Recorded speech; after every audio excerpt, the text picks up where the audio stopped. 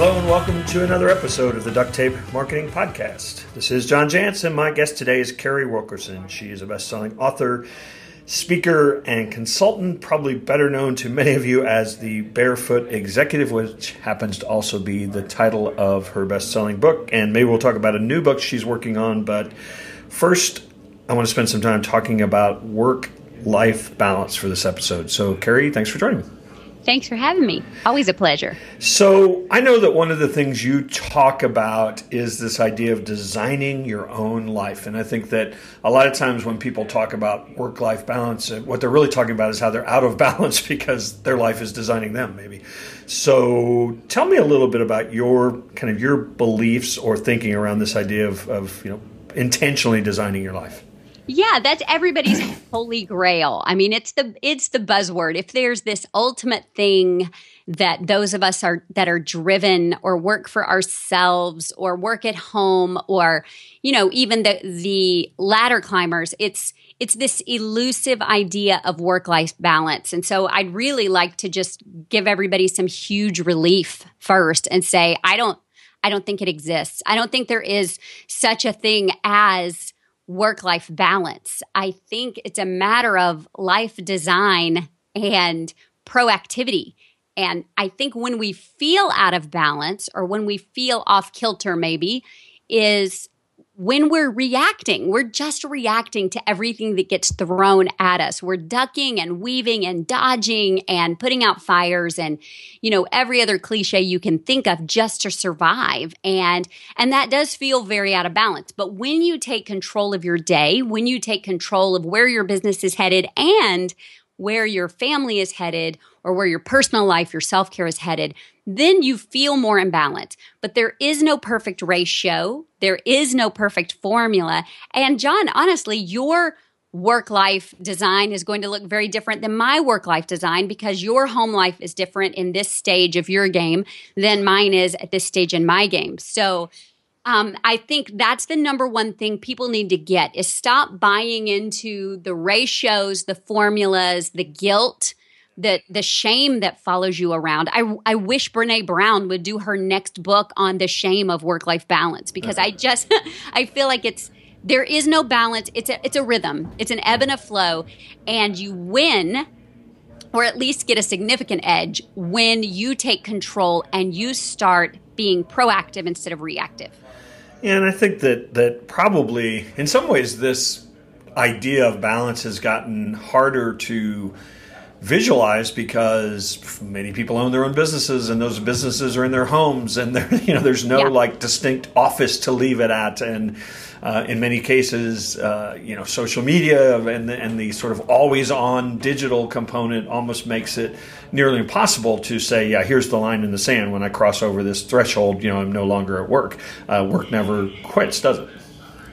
Right. And the fact that we're always connected with our smartphones and we're always reacting to what comes in and those kind of things. But I think it's also a little generational. This has evolved. My dad never struggled with work-life balance. Right.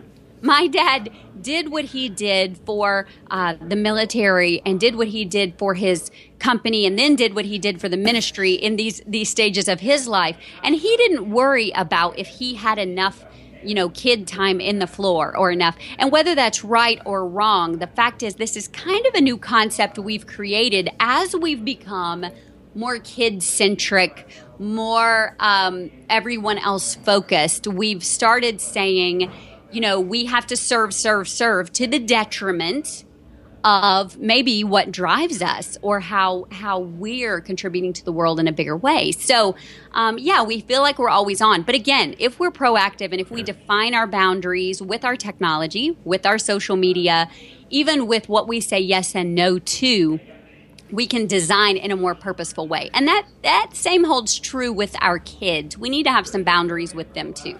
Yeah, so we'll get into unpacking a few of those statements, but I wonder if you have an opinion on, since you mentioned your dad and generational thing, it's perfectly teed up. My idea is this, is the guilt or the actual amount of juggling the work-life balance harder on women today than it used to be? that there's probably a no-win statement in there, because it depends on where you fall on the feminism timeline, where you fall on the single parent timeline. But what I will say is I do think women tend to take this on more than men. That being said, I don't think it affected my mom, really. And my mom, even though she was a stay-at-home mom the majority of my upbringing, my mom was not the one to sit at the table and do a craft with me, or sit on the floor and do a puzzle with me, or stop everything she was doing so I could have some mom time. That wasn't the way our household was. I wasn't neglected or ignored, but I certainly was taught, some independence and some self-sufficiency and how to entertain myself, for the love. So, but I do think at some point there was a shift where women were taught that we had to be ever present and ever available for our kids. That was our whole reason for being there, and for our home. And Pinterest hasn't helped that at all, for my goodness sake. But we were taught we were supposed to be all of those things to all of those people. And if you happen to add a business, or if you happen to add a career, or if you happen to also be juggling that, everything else had to be first, or you were out of balance. So it really is about everybody saying me first, me first, me first, me first.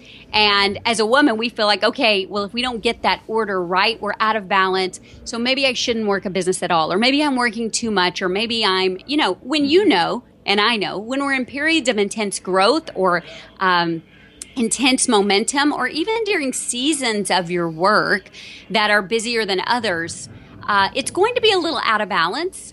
And then you recoup with the family after that, or you teach them about short-term sacrifice and long-term reward, or you teach them about ebb and flow. And that's not a bad thing either. This episode of the Duct Tape Marketing Podcast is brought to you by my friends at FreshBooks. I have loved this tool for a really long time. It is super intuitive, makes creating, sending invoices really simple. You got to collect the cash, you got to keep track of the expenses, and you got to collect the cash. That's really what it comes down to in your finances. FreshBooks takes about 30 seconds to set it up. You can personalize it for your brand, and your clients can now start paying you online, which for many people can speed up getting paid. You'll know whether or not they opened up an invoice. Really, really great tool for creating invoices. But it does a heck of a lot more. Obviously, that's one of the key features, but you can also track your expenses and put them into categories so that all of a sudden the bookkeeping and accounting stuff gets a lot easier. Of course, there's a mobile app. You can track cash flow so that you know when to expect money coming in. Time tracking. If you're doing any invoicing or projects that are hourly based, you can just put it right into FreshBooks. So here's the thing you need to know. Is that if you are a person that really does not like the numbers, maybe especially if you're one of those people, FreshBooks is offering a month of unrestricted use to all Duct Tape Marketing listeners. It's totally free right now, and you don't even need a credit card to get started. Just go to freshbooks.com/duct tape. Another thing, though, phenomenon that I think has crept in that doesn't probably get enough credit in this discussion is that a lot of people went off to a job and that was their thing, and that's what defined them, and that was a big part of what they would put in. But I think today we have so many people that are thankfully doing things that they're very passionate about, that are creating things that to them make a difference, or working in organizations that for them make a difference. And I think in some ways, like sometimes people ask me what my hobbies are. And I do have a few things, obviously, I love to do, but I love what I do for a living. So reading other blog posts and digging into some new tool or something for me can be a hobby. And I think a lot of people, think, well, no, you've got to turn it off. Well, I get a lot of enjoyment out of that. And I think the fact that I've chosen work and other people have chosen work that they get a lot of joy out of is one way to actually manage balance. I totally agree. And it's not wrong to love it. That doesn't make you a workaholic. That's right. It doesn't. And look at the role model we're being for our kids in pursuing something we love. I know your kids have learned so much from that. I know the girls have had lesson after lesson, but there is nothing wrong with teaching my kids how to research, or teaching my kids how to study people that have gone before them, or how to immerse themselves in a culture of learning. To me, that's more of a lifetime activity than teaching them to golf or play tennis or something that's totally away. I think the imbalance tends to come from the people that feel like busyness is next to holiness. Yeah. And what I mean by that is they spend all day maybe on the wrong activities. They spend all day on social media, but not productively, or chasing blogs, but not productively, or seeing what everyone else is doing, saying, or selling. And then they didn't actually do their real work. So they're doing their real work when they should be and could be with their family or unplugging. And instead, they've got that guilt cloud above them like that kid Pigpen on Charlie Brown. They're carrying around the should have dones with them, and they feel very out of balance. Well, yeah, they are out of balance because they're not making the main thing the main thing. All right, so how do we clean Pigpen up then? Because I do know that there probably are people listening to this to say, yeah, I don't know how I got here, but this isn't really what I want to be doing, or this isn't the design of my life that I want. Where do you start to take some of that back? Well, first and foremost, you have to say, even though I'm an entrepreneur or have my own business or have some, autonomy, it doesn't mean I can do what I want, when I want, and how I want. It does mean there's some discipline that's in order. And I know that's not a popular idea, but freedom comes from... I think it's awesome because it means you get to pick whatever 80 hours a week you want to work. Exactly. It's awesome. But there is freedom that comes from ritual. There is freedom that comes from schedule. There is such a liberation in knowing what you're going to be doing when, and knowing that when you do it, then you're free the rest of the day. You don't have to drag it around with you. If you wake up when you want and it's late, or you're reacting after that, you've missed some core productive time. So I think the way you start is by creating some meaningful rituals or routines, if that's a more comfortable word. You wake up with a purpose. Instead of saying, I don't have a boss, I don't have to have an alarm clock, I'm going to wake up when I want to. Instead say, you know what? Winners and achievers and people with purpose wake up on time and do an ordered amount of things to get out of the way before they have their dessert, right? They get the meat done before there's dessert. You work on the income-producing activities, the priority activities, before you turn on all the reactive things. And by reactive things, I mean all the screens, all the incoming text, incoming phone. Let's pretend for a moment that we're building a business without all that technology. What would you do the first 2 hours in the office? You would write or create or make the phone calls that had already been made to you, or answer the questions, or write the thank you notes, or do what you need to do for meaningful work. You would execute instead of starting by turning on your phone and reacting to everybody else that did get up on time. Yeah, and I think you mentioned the word priority. I mean, to me, that's actually where it all starts, because I think one of the challenges a lot of the business owners that I work with have is that they have a list of 15 things that they think are priorities, and so consequently they get sort of so overwhelmed by trying to accomplish those that we work with folks and really try to get them to say, okay, this next quarter, what are the top 2? Yep. Okay, I'll give you 3 if I have to priorities, and we're going to make all of our decisions around whether or not that drives us towards that priority. I love that, and I wrote a little bit about that in my first book, but I call that the motive matrix. That I feel like most small businesses especially, fall into about 4 key priorities at any given time. One is lead generation, so prospects. One is profits. One is pathways, which is like your infrastructure, your systems, your onboarding, those kind of things. And one might be positioning. So what are your top 2? And I have my clients assign a P1, priority 1, and a priority 2 for the quarter. So it may be that I'm really, really cash poor right now, and that has to be the focus of every decision. And number 2 might be leads, or vice versa. Mm-hmm. That means every task on my list, every incoming email, every ask that somebody has of me has to go through that filter. So just like when you're standing over the sink draining pasta, right? It has to make it through the filter. Mm-hmm. Does it go through the filter of, does this feed my need for cash right now? Because that's my number 1 priority. Nope. All right, then we're going to table that till next quarter, because right now I need to say, thank you for thinking of me. This doesn't fit in with my motives right now. I'm going to have to pass on this. You focus on those things, and it really does make your decision making pretty painless. Yeah, I think, and you just hit on that. I mean, one of the the greatest skills probably that you have to develop that is a little bit hard is that idea to say no. I mean, even saying no. You mentioned the cash poor business. Well, in some cases, that cash poor business is really susceptible to taking on a terrible client or taking on a terrible engagement. Yep. And I think that the sort of alternate filter has to also be, where are we trying to go? Right. And that sometimes saying no is probably harder than saying yes.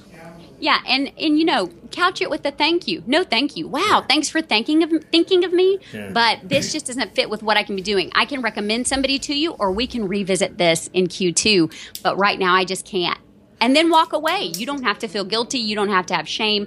You need to just be able to know that you don't have, the big thing right now is FOMO, right? Fear of missing out. I had to look it up the other day. I'm gonna go ahead and admit that my age that I missed that one. But fear of missing out, I call that opportunistic paranoia. This opportunity will never come back again. I will never have the chance to do this. Guys, there are very, very few real once in a lifetime opportunities. Very, very few. Most opportunities or similar things or even better things will come along again. And if you're laser focused on what your priorities are right now, then it's easier to say no to some of those. So, for example, if somebody says to me, I said positioning is sometimes a priority. Positioning means like credibility, like, oh, hey, I was on a podcast with Jantsch. That's positioning. Maybe sharing a stage with or co-authoring with or having a forward done by. But if someone says to me right now, if my priority is leads and my secondary is cash, somebody says, hey, we'd like for you to co-author or contribute a chapter to this book, XYZ, this compilation of these other people. If positioning is not my number one, if lead generation is not going to be super strong from that project, and here's a hint, it won't be. If cash is not going to be super strong from that project, here's a bigger hint, it won't be from that either, then I can say, thank you for thinking of me. I would love to be part of a project like that in another quarter, but right now that doesn't work for me. So when you work with clients or even in your own priority and planning, are there certain disciplines that you have to bring in? For example, if you work with somebody, I was talking to a coach who really helps in productivity the other day, and she said one of the worst things she has to do is most of her clients, she has to tell them they have to get off Facebook for the next 90 days so they can create the space they need to actually reorganize their life or their business. I mean, are there disciplines like that you think people who find themselves a little struggling to get their priorities met that just need to do in this day and age where there's so much noise? Yes. I would agree with her. You have to tell people to stop watching other people. And the number one place they're watching other people is Facebook. Yeah. I also tell my client, because we can't help but compare. Mm-hmm. We can't help but compare and write down ideas and those kind of things. And you just have to stop it. The second thing I tell them is to unsubscribe from the majority of the lists that you're on. One of my own particular disciplines, I don't know if you even know this, but I tend to follow one person a year. And sometimes it's because of a particular skill. Like if I were studying John Jantsch, it would be for content. Like you are a freaking content machine. So I might say for this year, my focus is going to be content. I'm going to follow John. I'm going to read his stuff, watch his social, and I'm going to do that for the purpose of learning from. I'll also listen to his podcast. But that being said, I'm off everybody else's lists. I'm not listening to anybody else's podcast. I'm not reading anybody else's stuff because it really is about what John is doing and saying. Now, sometimes in the process of doing that, I find somebody that I'm learning things I do not want to do. That would never be you, of course. But I followed somebody 1 year and we only got about 3 months into the year. And I thought, nope, this is not somebody I can emulate in any way, shape, or form except for the list of do not do's. So my email box is surprisingly manageable because I am not on a lot of lists. I do not subscribe to a lot of things. I don't have a lot of noise in my head other than my own voices, and there are several of those.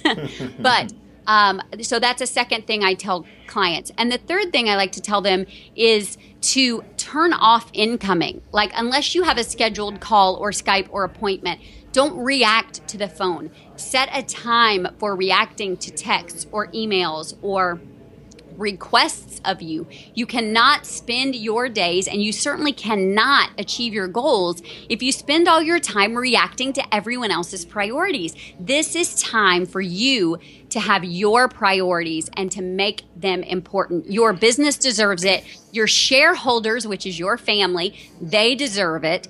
And you deserve it so that you can shed the pigpen cloud. Yeah. So do you have a daily ritual that you follow, or series of rituals or habits that you follow that really help you stay productive? Oh, absolutely. So for those of you that don't know, I'm a mom of 4.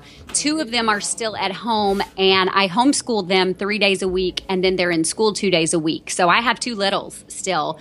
And then I also work from home full time with my business. So my routine is a little bit different every day, but there are some days that are more ritual oriented than others. I tend to do interviews on Tuesdays and Thursdays because those are the days they're in school. So I have a different ritual and routine those days. My first ritual, though, and I'll be the first to admit it, I liked waking up when I woke up. I didn't mind that the kids woke me up, but that has all changed. So I now set an alarm. I get up at a certain point.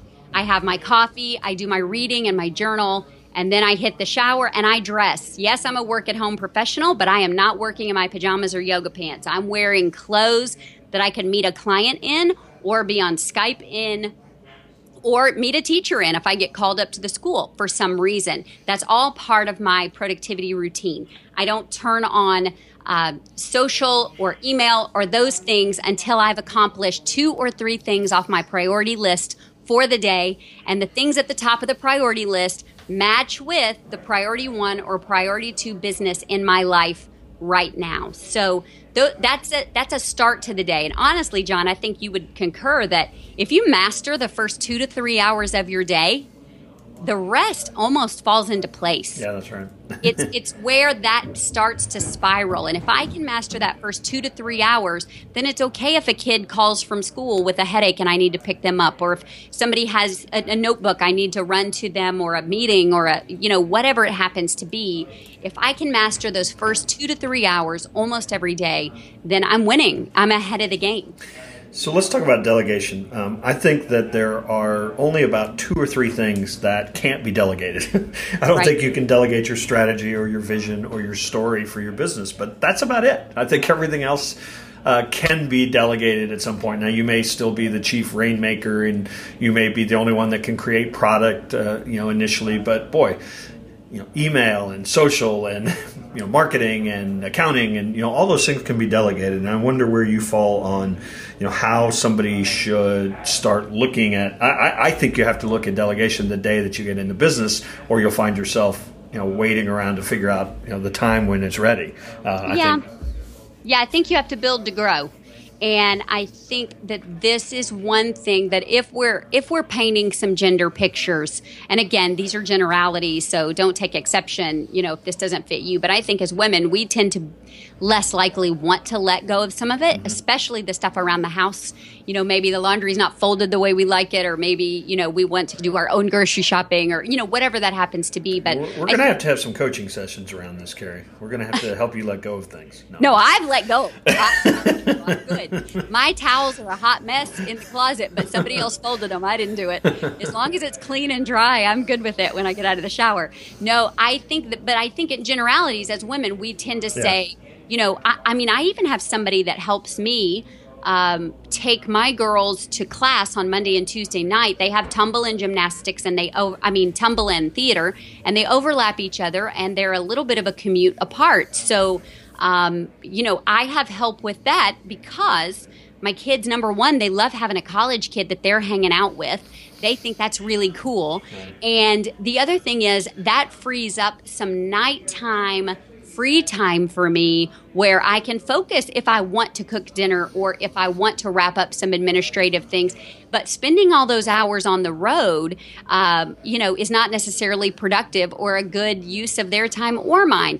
Now, some of the hypervigilant moms and dads will say, oh, but that's such a good connection time. And, oh, our time with them is so short. Remember, I homeschooled 3 days a week, and my weekends are very much my kids. So really, 20 minutes in the car to and 20 minutes in the car from, and an hour and a half of dead time in between is not is not going to warp my kids or destroy my relationship with them. I challenge anyone, with the relationship I have with my kids. We are solid. But that was a hard thing for me to give up because I had all of those tapes playing in my head. Right.